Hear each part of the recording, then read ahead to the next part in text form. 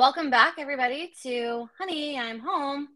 And today we are going to be talking with a friend of ours that Brittany and I have known for years.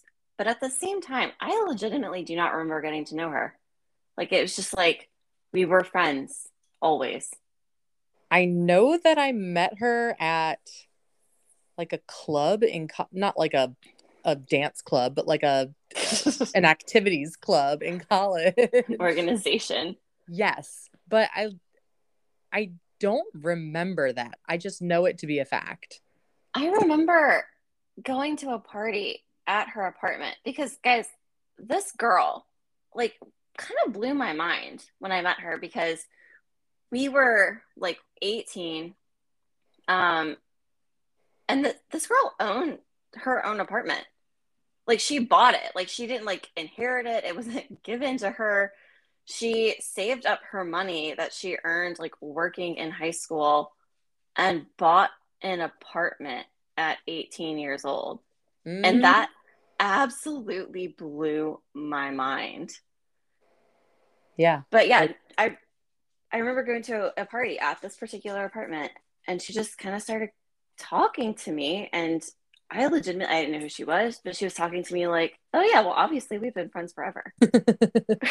she's magical like that. Right. And I I feel like that's kind of how, like, we all have our own gifts and talents, right? And I feel like that is one of hers. She just somehow magically just like makes people feel very like a part of her life and very like welcome in her life. And that's like a really hard talent to define, but like that's her biggest strength, I think. So today we're going to learn about how she makes money. Um and she's had Yeah. a variety of kind of like very interesting jobs. She had a lot of really adulty type jobs very young, and then she was in the service industry for a while after that, which is not to say that that's not adulty, but like she was a paralegal at a very young age, and then Yeah. yeah. She like had an apartment, her own car that she bought. She had like stocks in the stock market. She had this like quote unquote adult job. And then that was when she decided to enter into the service industry then. And like normally it kind of goes opposite. Right. That So was my I mean, experience. yeah, that's just the way that I've seen it generally tend to go. Not that there has to be a certain way and that you can't go, whatever works for you, but she's definitely made her own she's definitely made her decisions based on what works for her at the time. And I think that that's really encouraging and it's really inspiring to see somebody say, like, maybe this right here isn't for me the way that, I thought that it was, but I'm going to go over here and do something different now. And that's kind of scary to do. And so Definitely. she's just impressive. She's impressive. And I hope that you all enjoy the heck out of listening to her talk about however the heck it is that she pays her bills now, because I don't even know what she does. I think I know, but we'll see. Yeah. What's your prediction, Brittany? I think she's a lot like a personal assistant, but I don't think that's the title. Okay. Yeah. I I don't know exactly what it is that she does either, but she contacted me after she listened to my episode talking about marketing and was talking about how she does some of those aspects too for her job, but they're her least favorite part. And Yeah. so I think she kind of does like a hodgepodge of like random things for her job, but I don't know exactly like what that is. We shall see. Anyways, All right. everybody, enjoy. Enjoy listening to Beamer.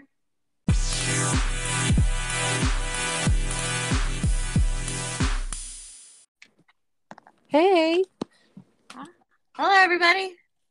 we're here. Yeah, everybody, welcome back to Honey, I'm Home. Today we're going to be talking with Beamer. Hey. That's Beamer. And she is going to be telling us about her cool new-ish job. She's been in it for a minute now, so she'll be able to tell us a good you know, amount about it and kind of how she got there, because it's a really interesting story. It's a really short story too, so perfect for a 30-minute podcast. Oh man, come on, Yeah. Drag Oh, come on, Beamer. You can do better than that. Once upon a time. Hold on. What are you first? Oh, I'm an executive assistant for a CEO. Okay. So I once was a server in a restaurant, though, which is a very common job for many, many people. I think almost everyone I know was a server or a bartender or both at one time. I have been a server and a bartender. And I sort of got into that after people normally do. I think sometimes in high school and college you get into it. I was graduated from college, working in a law firm, being a reasonable adult. And then I found out that my boyfriend was planning to propose, and I realized I didn't like him. I didn't like my job. I didn't like where I was living. I didn't like any of these things. So I ran away to Atlanta, Georgia, and started serving as sort of a temporary thing. And then I was like, oh shit, I like this. That's unfortunate because my body hates it. But I did that for maybe about 4 years or so. No, it would have been longer than that. Probably close to 6 years. And then I was going through server life in the pandemic, which is awful. Not good. Awful. Yeah. We were out for 8 months, and then we came back, and all of a sudden we were sharing tips and all these things that I had never done before. And I was very, very nervous about what future life as a server was like.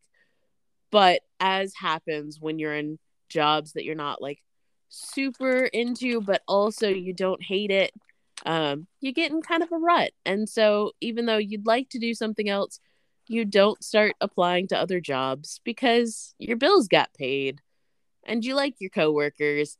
And here we are, 4 years into the same restaurant, and you're like, hey, I sort of had clout here. People know don't me. Fix it. Yeah. But y'all, Beamer is incredibly personable, and so I would imagine you probably had a lot of repeat customers that would come in and be like, oh hey, you're my server, I want to come and like sit in your section. Definitely the restaurant that I worked for had a lot of regulars. I'm the type of person who you maybe didn't know your name. You loved the service you had, but it maybe didn't dawn on you to ask for me next time, which is fine. I don't necessarily want regulars because I like the difference. We had a couple regulars that I enjoyed. Tom and Kathy specifically. I love them. But hey, Tom and Kathy. Hey, Tom and Kathy, if you ever listen to this. But I like meeting new people. So I didn't really try and cultivate a following per se. Some servers do that. Wasn't really my thing because there's a certain expectation with regulars that you have to do extra treatment. And I already do a lot of treatment. So having extra would be a lot. Yeah, well, you're just kind of a magnet in general for people. Like I don't really remember the moment we became friends. I just remember being your friend. It may or may not have been that time you tackled me. I don't know. I also don't remember becoming friends with Beamer. It's just kind of a thing. It just happened. I think she just kind of started talking to me like I was, and I was like, well, maybe this happened at some point and I just forgot. Yeah, so you definitely have a magnetic way of drawing people in, a way of speaking to them, and a way of giving special extra treatment to like pretty much everyone you come across. Yeah, I'm surprised you didn't just naturally end up with a lot of regulars just like being you. There were definitely people who came in that were like, oh my gosh, you were my server last time. And I was like, oh, was I? Well, I'm glad you came back. I'm glad I wasn't terrible. I definitely remember you, of course. So after pandemic started, I had a table. It was a mother and a daughter. And I was doing my regular catering to you thing. The mother wasn't super into seafood. I worked at a seafood restaurant. So like, good choice, Mom. The best place, yeah. But I was helping her find something on the menu that was seafood-esque because she didn't want to completely not seafood, but more to her taste. And I found her something, and I was able to sort of a la carte a item so that she had enough food to be satisfied. And as a picky eater and somebody with dietary restrictions, like that is really helpful, having a server that is like, oh, here, let me take the time to actually talk to you about what it is that you want and help you like figure out what you want, because I know our menu better than you. And I can 100%. assume that's probably true for a lot of people. Yeah, and the restaurant I worked for is known for handling allergies. So we were all kind of trained how exactly to edit things in order to accommodate certain aspects of a dietary issue. Yeah. And believe it or not, even though I worked at a seafood restaurant, because we were so well known for allergies, we had a lot of people who came in with allergies to shellfish and fish and all these other things that you would logically think you wouldn't come in for. But here we heard that you make things in different pots and make it so that I'm not going to get sick, and I'd like to give it a shot. Pre-COVID, we even had in the city an annual conference for parents with kids that have severe allergies. Ooh, that was a busy time of year. But so I was able to help her get what she wanted. And unbeknownst to me, when I left the table, her daughter was like, "You should hire her. She's exactly what you're looking for." And then she did. And that's how I became an executive assistant. It's not the normal path to becoming an assistant. There are definitely more people who get their bachelor's in business or something of that nature and sort of start as an administrative assistant or a secretary or something of that nature and transition in that straight line towards being an executive assistant. Hold on though, you kind of glossed over how you got this job. Like, when you came back to the table, was she just like, "Hey, I have an offer you can't refuse," or like, did she leave her number? Did she leave a card? She left her email and name on the back of a hotel card. But okay. Like, what made me actually look it up though was she tipped like 50 on 100, and I was like, all right, I mean, that's a good tip. I'll see whether I can Google you. And when I Googled her, she's just a role model of a woman, and I was like, can I be her when I grow up? That's a very like different career move. You know, you went from being one thing that was incredibly different, and even the things that you did prior to becoming a server and working in the service industry was very different. Were you nervous about making such a change? I mean, change is always scary. So of course I was nervous, but because I build such good relationships in the jobs that I have, I was raised with a very strong work ethic and the idea that you never want to burn bridges, even if you hate your job, even if it's the worst thing ever, you're mentally abused, everything else. At the end of the day, they're on your resume, and to just burn a bridge when you leave is dumb, because that's sort of saying that your time was worthless, and it wasn't. Your time is always worth things.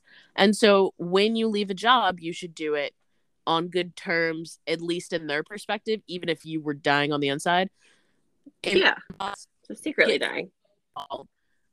From a future employer wanting to know how you were as an employee, you want to have left a good impression so that they say good things about you. So I always work to cultivate that my managers love me.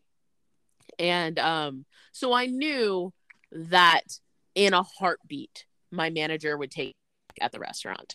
So that made it a little less scary. It was still terrifying. I was still worried about disappointing my new boss and not being able to do this thing. And there's always the looming idea of maybe I'm not smart enough, good enough, etc., in order to do this new thing.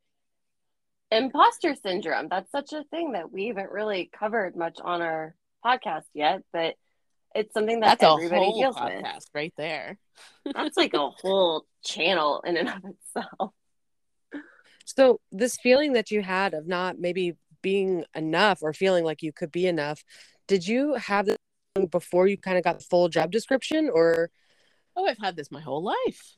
I've always wondered whether I was very privileged to go to a lot of schools that everyone assumed you had the potential to do anything. But I was also always a scholarship kid. And when you go to these fancy schmancy schools on scholarship, there's this mentality of, am I really supposed to be here? Because you don't have the same background as everyone. You grew up with much different morals, ideals, etc. And so when you're put into this thing, you're like, yeah, I guess I'm supposed to be here because I got the scholarship, but like, did they make a mistake? Like, they just sort of took a chance on me, but did they make the right choice? And it's not a super healthy, like, welcoming mindset to be in, but here we are. I'm going to therapy, don't worry. Love it. Love a therapy queen. Yeah, for sure. Everyone should go to therapy. It's good for everyone. So, okay, when you found out what all your job encompassed, kind of tell me what your first thoughts were. Tell me what all that encompassed. So, an executive assistant is different from just a personal assistant. A personal assistant basically is the person who does your dry cleaning, who makes sure you have lunch, who make sure your doctor's appointments, blah blah blah, are all ready. I do that. But I'm an executive assistant, which means I'm also doing a lot of work that my boss maybe didn't necessarily start or some about, because I'm like an extra cog in the machine of companies that they can look to me as a resource to help them in projects, because I have a broad knowledge of a bunch of different areas, because I'm in the hierarchy. Even though I'm not their supervisor, I'm above where they are on the hierarchy. And so I have a little bit of knowledge and resources that other people don't. And so you end up doing a lot of research projects. You end up doing a lot of networking. You end up doing a lot of just things you didn't think you would be doing. There are many times that I'm like, is this though?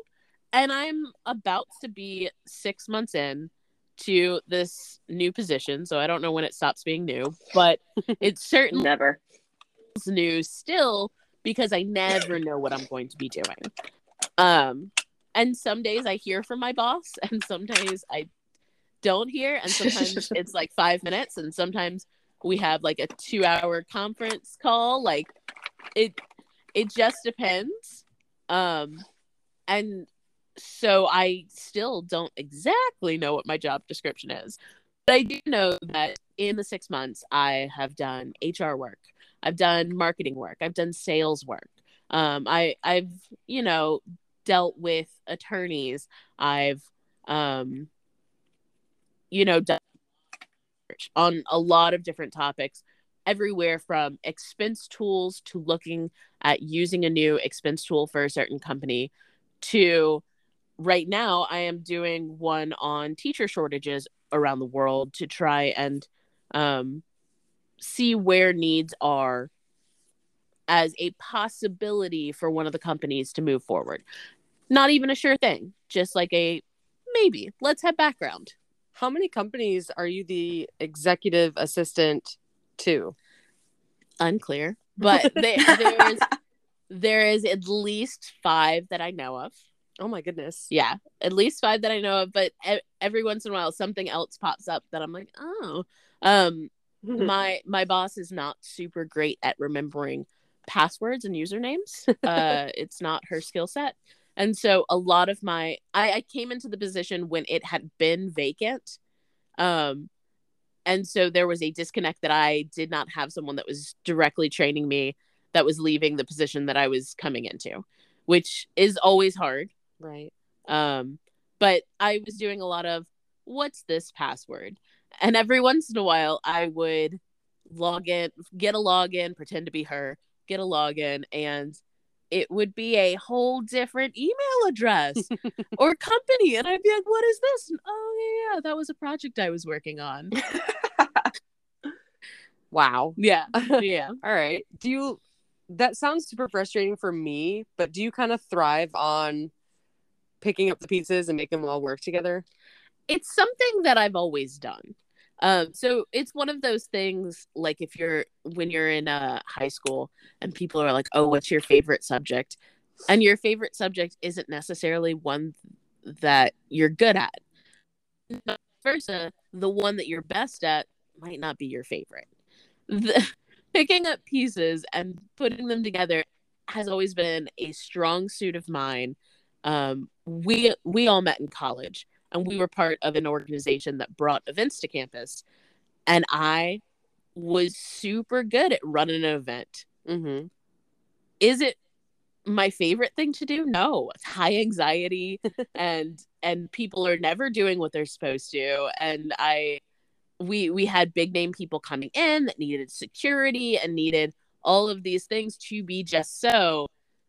And we were just flying by the seat of our pants. Yeah. But I was good at it. Did it for 4 years. I feel like you're right. That's in general, like something that you're also really good at is just kind of taking things in stride. Like you're not somebody who has to have things done a very specific way. You kind of just like adapt really well to your surroundings. You're like, well, I live here now, so here we go. Yeah. I've never seen you like super bummed out about anything, like plans changing, whatever. You save the breakdown for the end of the day. No, I had a very unique upbringing. Led me to be in many places and many situations that were new and different. And you learn, you see it a lot with like army brats. I wasn't an army brat, but it's a similar thing that you learn how to make friends quickly. You learn how to accept cultures for what they are and be okay with the fact that it's not necessarily your culture, because when in Rome, you gotta do, because if you don't adapt, you die. Like you have to. You can't just hope that things will be perfect, because they never are. Right. You're so right on that. Mm-hmm. Whew. Okay, so your job has a lot of adaptability, a lot of putting puzzle pieces together. What would you say are like the biggest requirements if this were to have been like a job posting that you applied to, which you didn't, but if I never would have either. I would have looked at that and I would have been like, absolutely not, I'm not qualified for that. What do you think the qualifications would have been on paper? Well, so the things that I've listed to you that I was doing that I didn't necessarily know that I was doing, like HR, marketing, sales, I have next to no experience in those things. Like I've done bits and pieces there, but I'm not qualified to do it. Once upon a time, for 6 years, I worked in a dry cleaners, which it was in the South with no AC. I made choices. Here we are. But You stuck with it for 6 years. Woo. Yeah, it's a long time, but I made some good friends. In that job, I also ended up doing things I wasn't qualified to do, because that's my whole life. And one of them was the accountant for the dry cleaners. I was a teenager. You know who shouldn't have been doing the accounting was a not accountant teenager. I've seen that in more places than you would think. Bold choice. Yeah. The grocery store I briefly worked at had one of my high school classmates doing the bookkeeping. Oh, yeah. And it's that mentality that some bosses have of, you're smart, you'll figure it out. And I did. But if someone said to me, oh, I have an accounting position, would you like to apply? No, I don't want to apply to an accounting position. let's look at my degree. It was a political science major with a focus in American politics and an interest area of law. And then I minored in English because my advisor said I had to because I took all the Shakespeare classes. But there's no math there. Like I wouldn't be able to do that. But when I have done some accounting stuff with my new position, I know how to do it because I've done it. Mhm. Like I know how to do invoices. I know how to pay invoices. I know how to keep a budget. I know all of these things just from life experience. And unfortunately, on paper, in job descriptions, your life experience doesn't always like look right on paper. Yeah. Yeah. Yeah, Definitely. absolutely. Okay. So It's like the idea of transferable skills. You have to be able to figure out how to actually articulate a skill where it's like, oh, well, we need, 4 years of this. And it's like, okay, well, I might not be able to tell you that I've done this for 4 years as a professional, but, I do have some other experience, like over here doing something. Maybe you did it like in the club that you were talking about earlier. And it's hard to try and get that into and to really like present yourself in a way where it's like, here is my like full complete package in the form of like a 1-page resume. And you work in marketing, Caroline, I and do. we recently had a conversation about your job, and you were like, yeah, they want a 4-year degree, but it's not necessarily something you have to have. If you have experience, you can maybe overlook that. Most jobs are like that. Most jobs have things on the job description that they say you have to have, but do you have to have it? mine is not like a lot that of- at all. I think a lot of those positions are written by, or not made necessarily written by, but have a lot to do with like the HR interpretation of what that job is. So like they have like a basic understanding of like the functions of this job, but like HR knows HR. It doesn't necessarily know accounting. It doesn't necessarily know finance, And you're trying for the ideal. You're Right, trying exactly. to get the perfect candidate, which you may or may not do. Not that they're not out there, but maybe they're not looking at the particular place you did a job posting. Maybe they Or currently they're have not a paying job. enough. Yeah. You want all of this stuff, and it's like, but we will pay you nothing for it. One of the companies that I help out with does work abroad, study abroad things. And so when we have job positions come up, sure, a degree is nice. Sure, having managerial experience is a good thing for a regional manager in our company.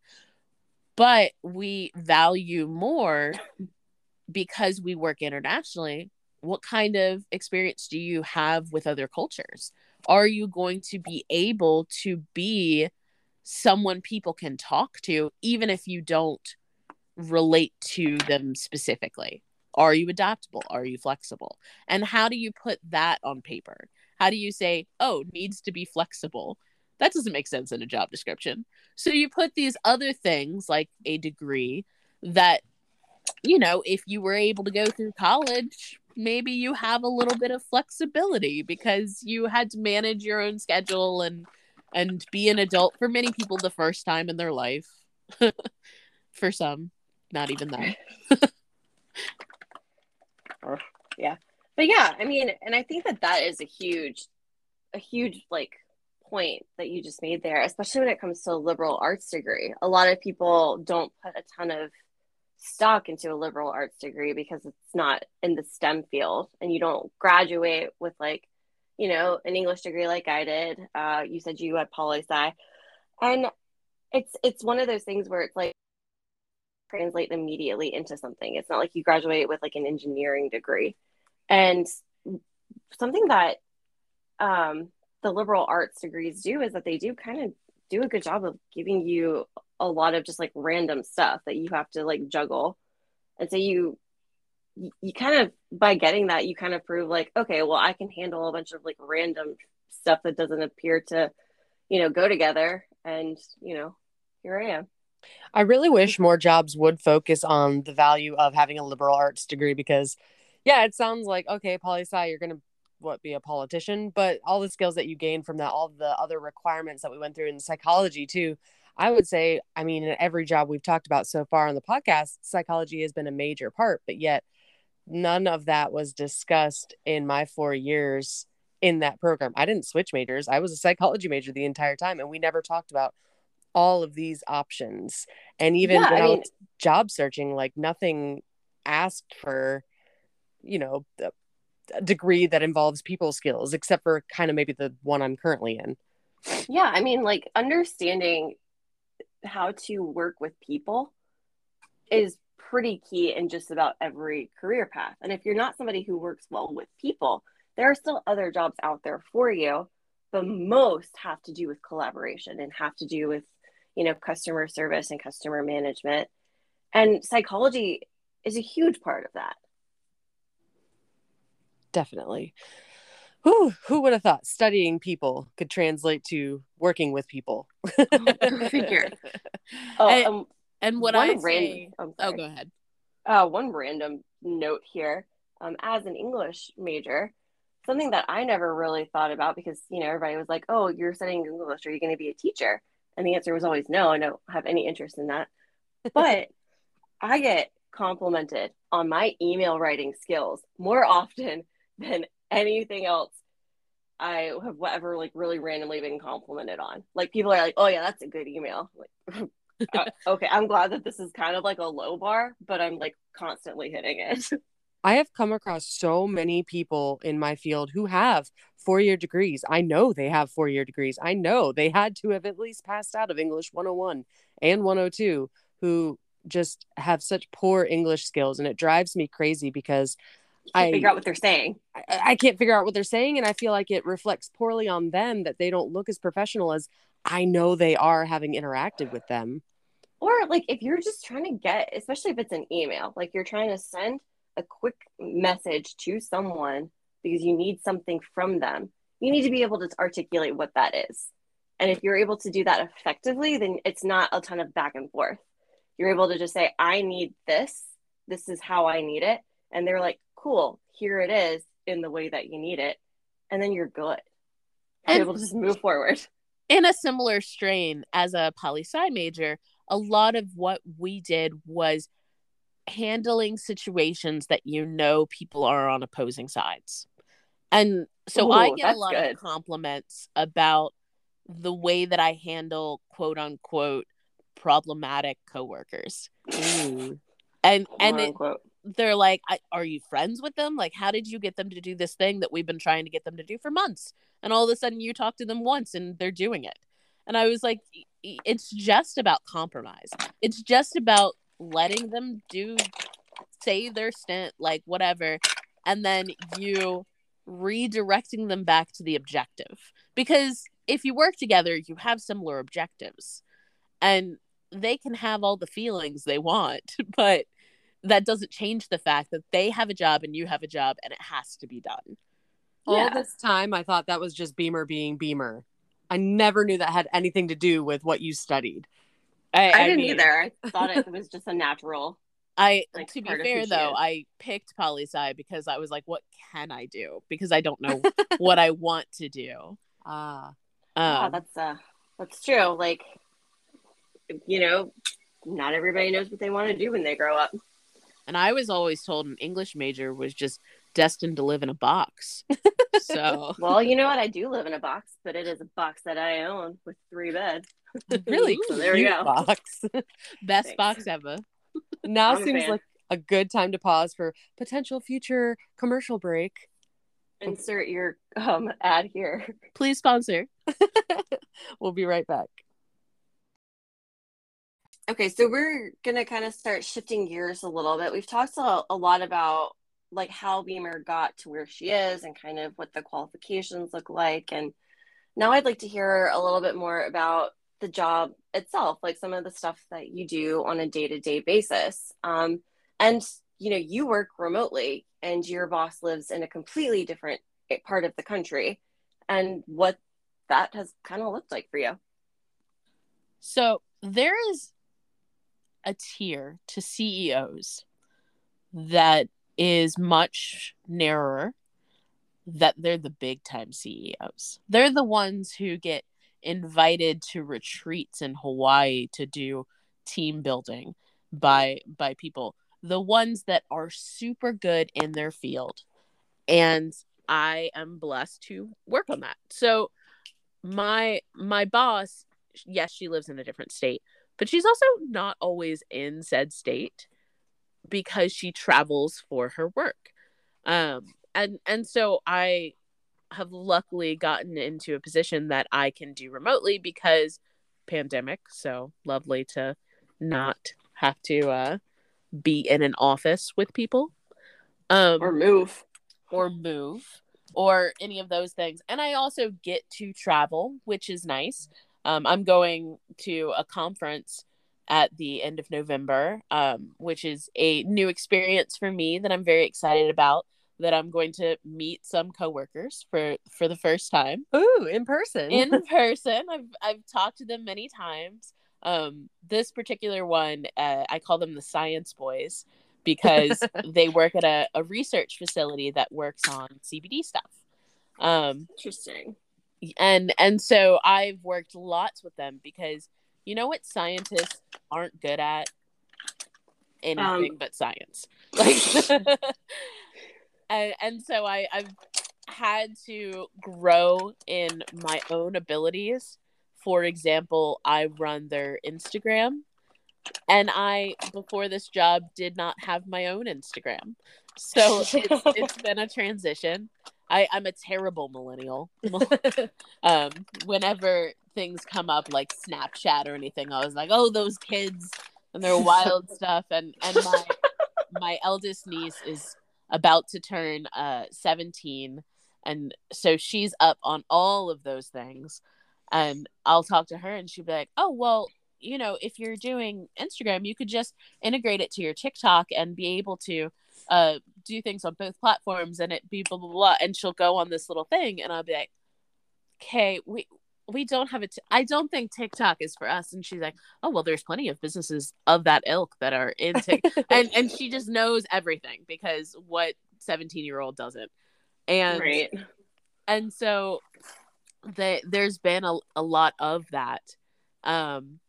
Of my day to day is learning new things, filling in those gaps. I've done a lot of webinars. I don't know if you know this, but the Small Business Association that's run by your state often has free resources available to you. Not that my dad works for the Small Business Development Center, but my dad works for the Small Business Development Center of the state he works for. And so I knew that there were resources out there to help you if you're a small business, to help you if you feel like there's things like social media that you've never used as a marketing weapon and now all of a sudden you need to. That's interesting. I didn't know that the Small Business Association did that, actually. Yeah. My dad, he helps people make contracts with the state to get grants for their small business. And so it's cool. it's a whole world out there that people don't know about, that people don't realize are available to them. And I happen to live in a big city, which when you live in a city like New York, Chicago, etc., you're going to end up with more resources available to you, just urban versus rural. Right.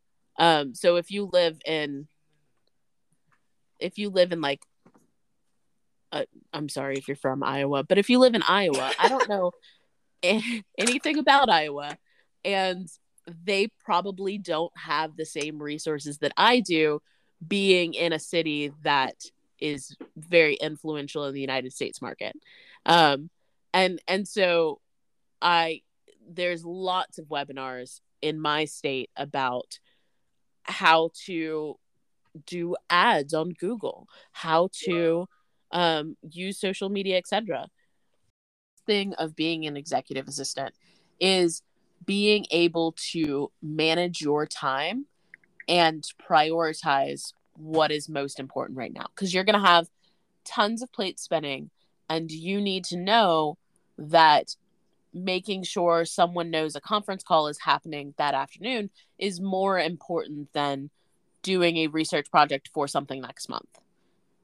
So just because we deal with a lot of jargon sometimes on this podcast, plate spinning, you're talking about like the person with the sticks and the plate spinning like the circus or the fair or something, right? Okay. He never has just one.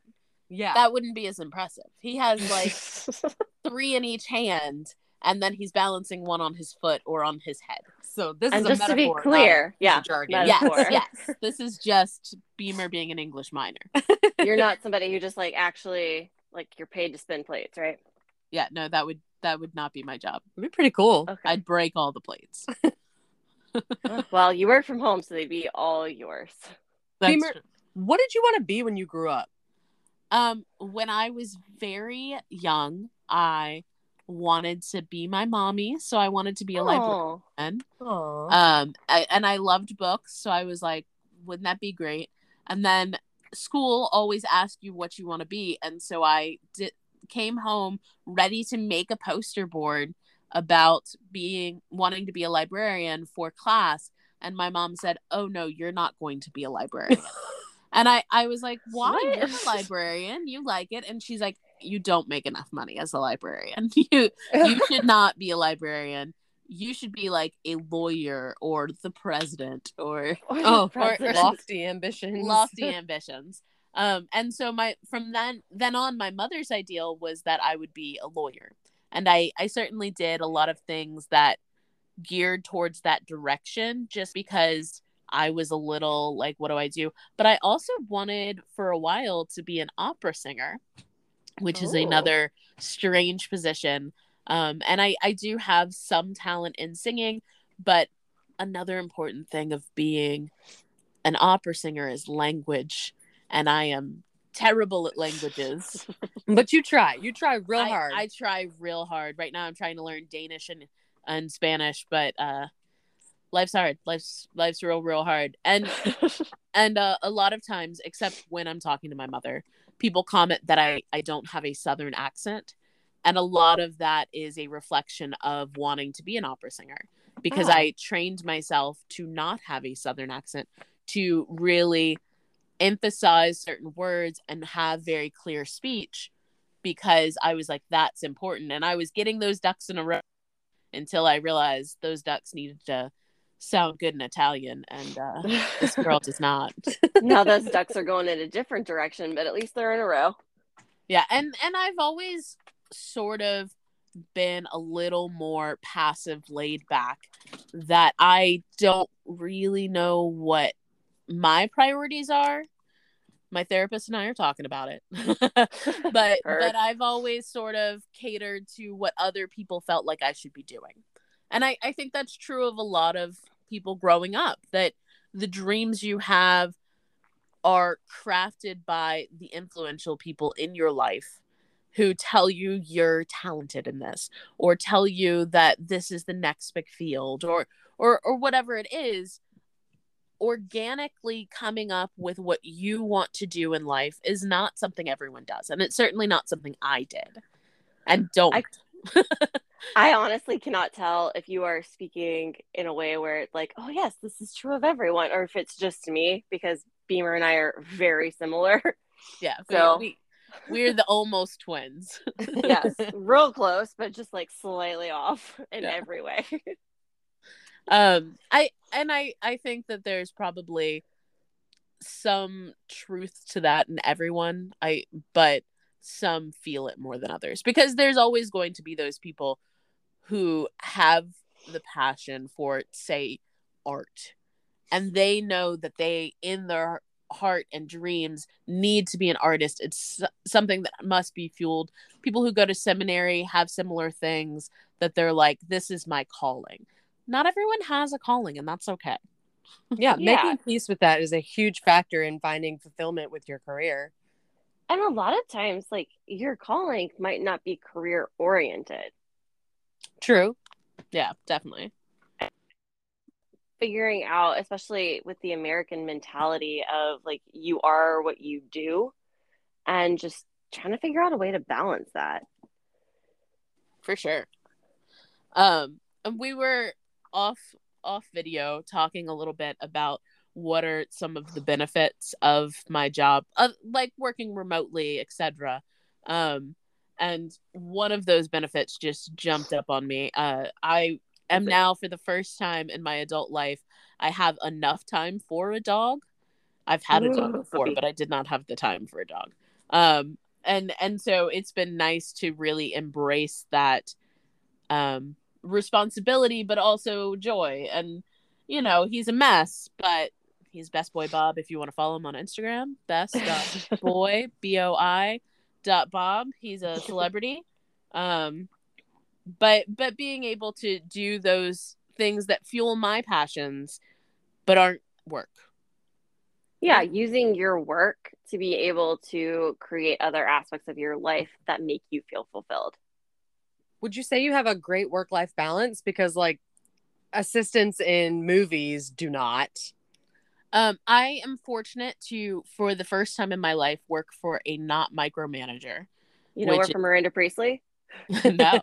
And it's bananas. And so I'm still adjusting, because working in restaurants is sort of like working in an abusive relationship, that you have breaks sort of, but how much of your break is actually spent on break and how much is just like shoveling food in your mouth so that you're full on your next shift. And so there's certainly been a lot of her that I've, you know, I'll answer her email at like 8:00 at night or 9:00 at night when she sends it to me. And she's messaged me and she's been like, you're not at work right now. I could send something at 3 a.m. You don't have to respond to it at 3 a.m. Just put it on your radar for the next time you're working. And you know, I took Bob to the vet, and I called her and I was like, is it okay? Like I need to take him to the vet because I just got him and the rescue place says he needs to go to the vet within 24 hours. And she's like, yeah, no, like you're a person. I'm a person. I understand you have things outside of this job, and that's okay. Which is hard for me. It's hard for me to do that balance. I'm getting better at it, but I still struggle. I still have spent some Saturdays working on things, and it's a excuse Bob. He wants to be on video. He wants to be in the conversation. He does, and you know, he's got such a strong voice. I get it. But work life balance is tricky in whatever field you have. And I think it's important to set boundaries, and I think it's important to know what your own needs are. So I'm getting better at it, but it's not my strong suit. Well, something that sounds to me like your current work situation is that your boss is not just a boss. She's kind of being a bit of a mentor also. Yes. About like, here, let me help you learn how to set up these boundaries, because you don't get where she is by not figuring it out. You know, she knows how to tell people no. She knows how to prioritize her time. And she has gotten to the point now where she probably doesn't have the ability to prioritize her time as much as she'd like to. Yeah. But she can help you do it.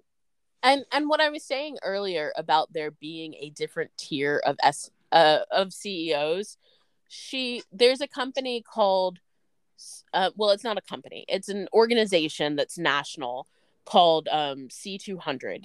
And they have CEOs, specifically female CEOs, around the country that are helping to mentor each other, other people, have a network to be able to help women.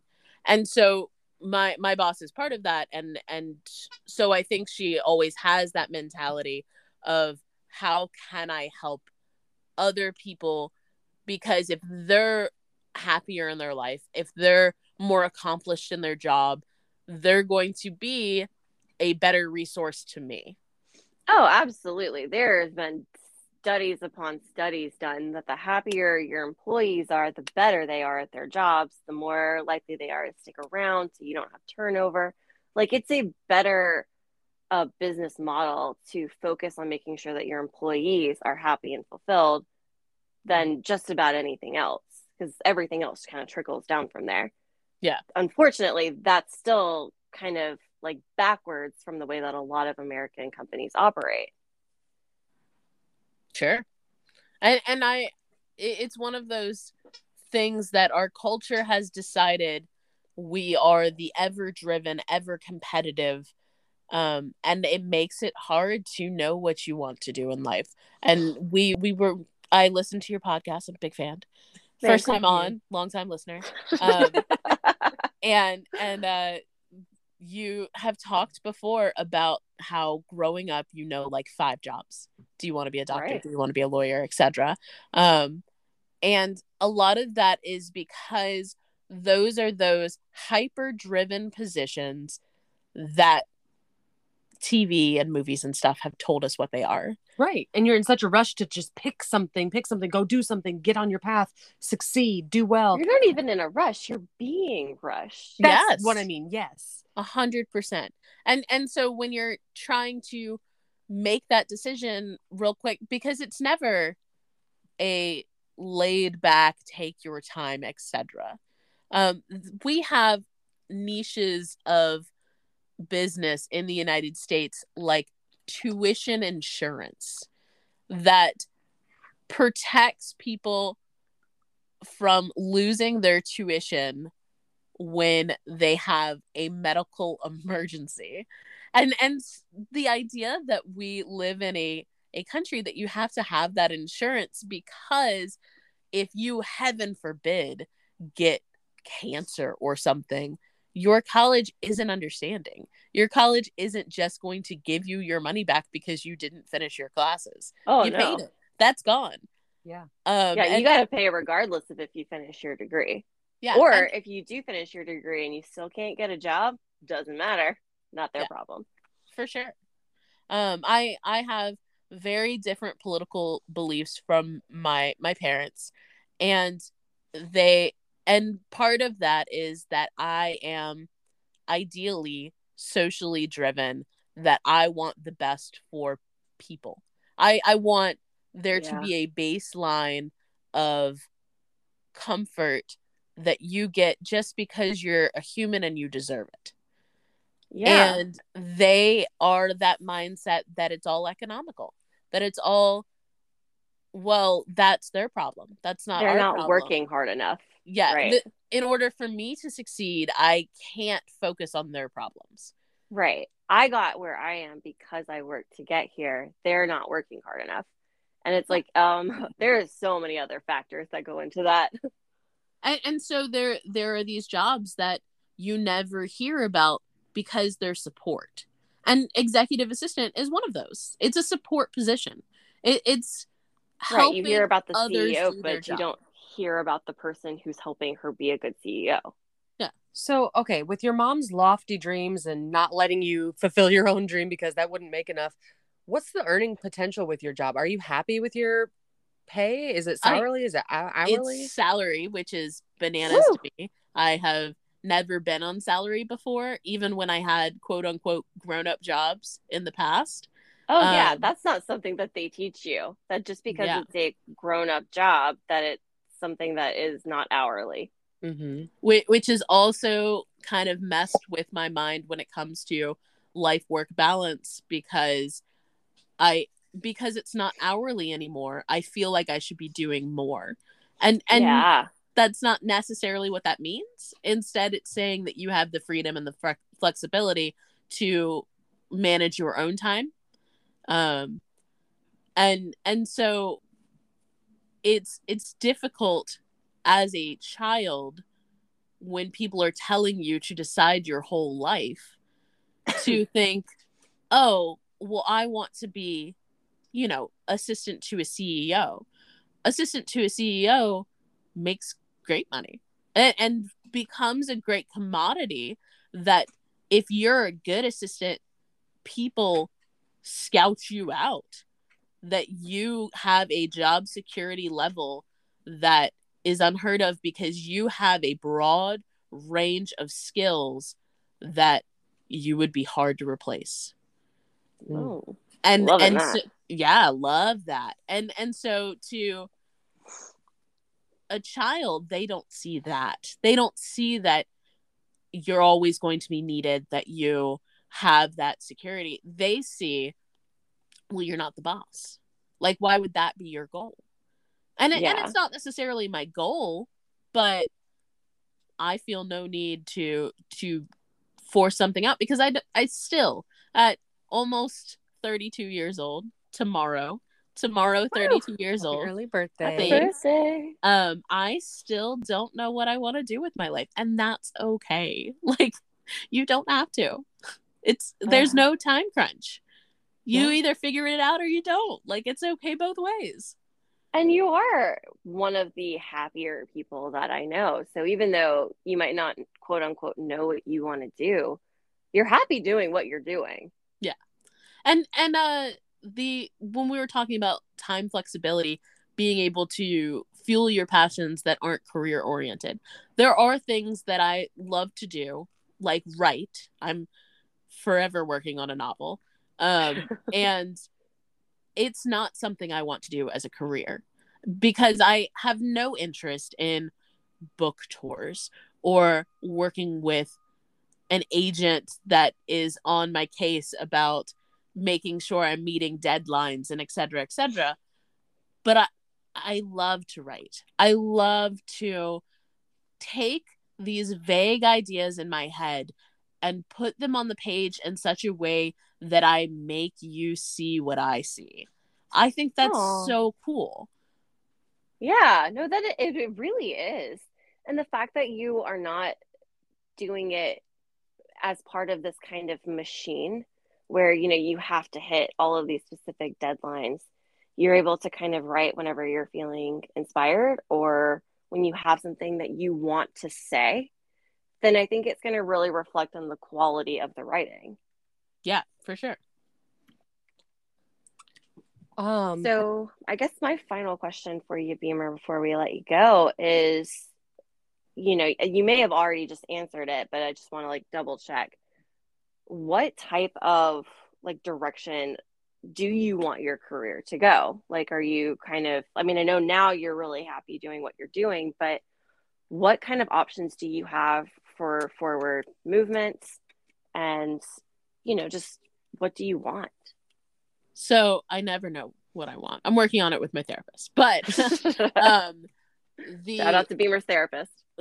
Shout out. She's great. But I am unique in my position that my boss really wants you to be more than her assistant.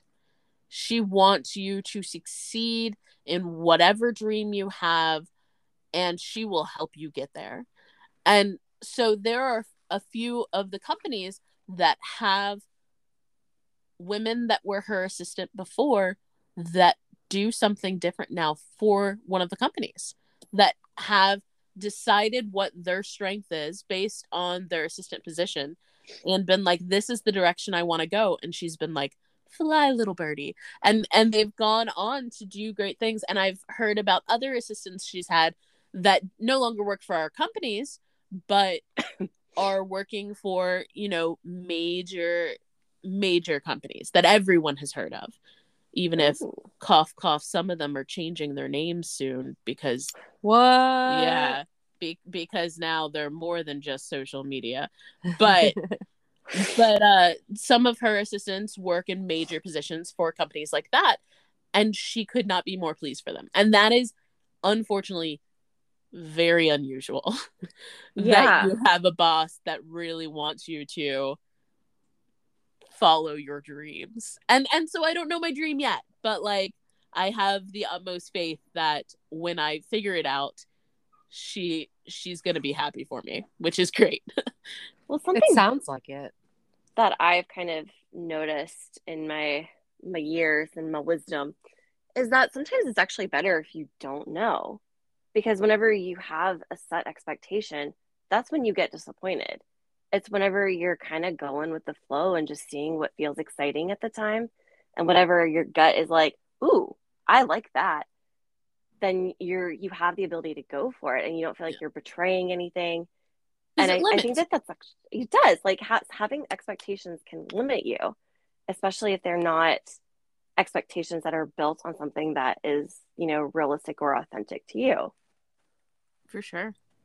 Well, thank you for having me on your podcast. I believe I'm your first guest speaker, which is exciting.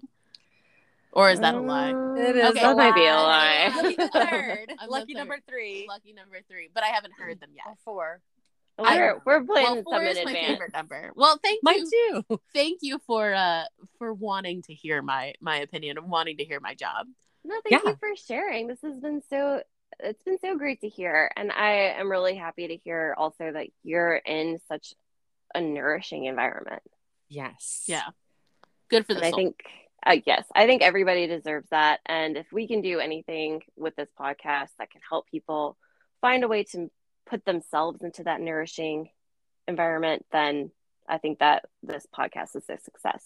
Or maybe make the nourishing environment for others. Yeah, true. Absolutely.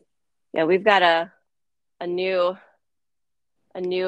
position Brittany's going into, and she's gonna be able to go in there and start trailblazing soon. So maybe she can be that person for someone else. Bless. All right. Well, thanks everybody for listening. All right. Bye. Thank you. Bye.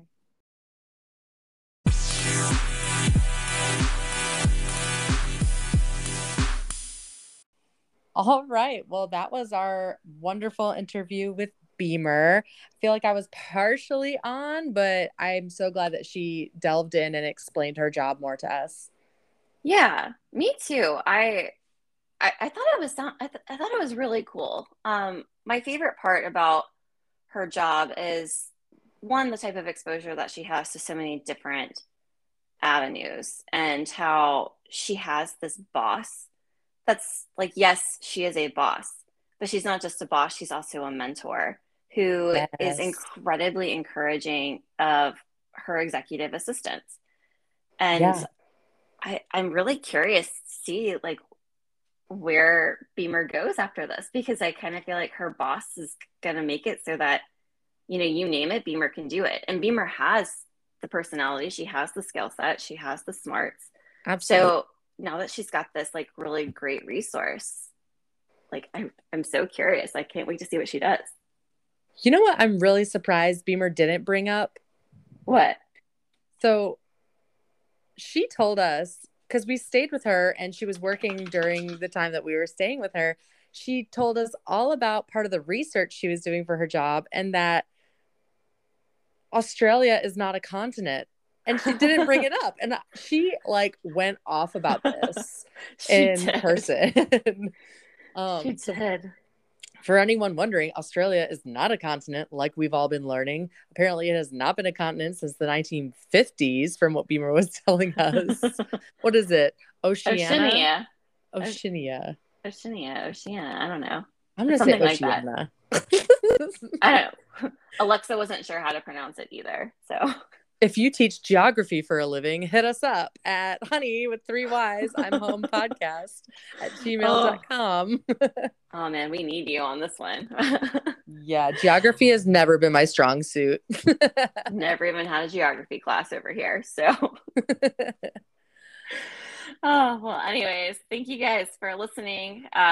Look forward to entertaining you guys in the future with some more of our cool friend stories. And anybody else who wants to talk to us, again, reach out to us at honeyimhome at podcast@gmail.com. Love you. Bye. Bye.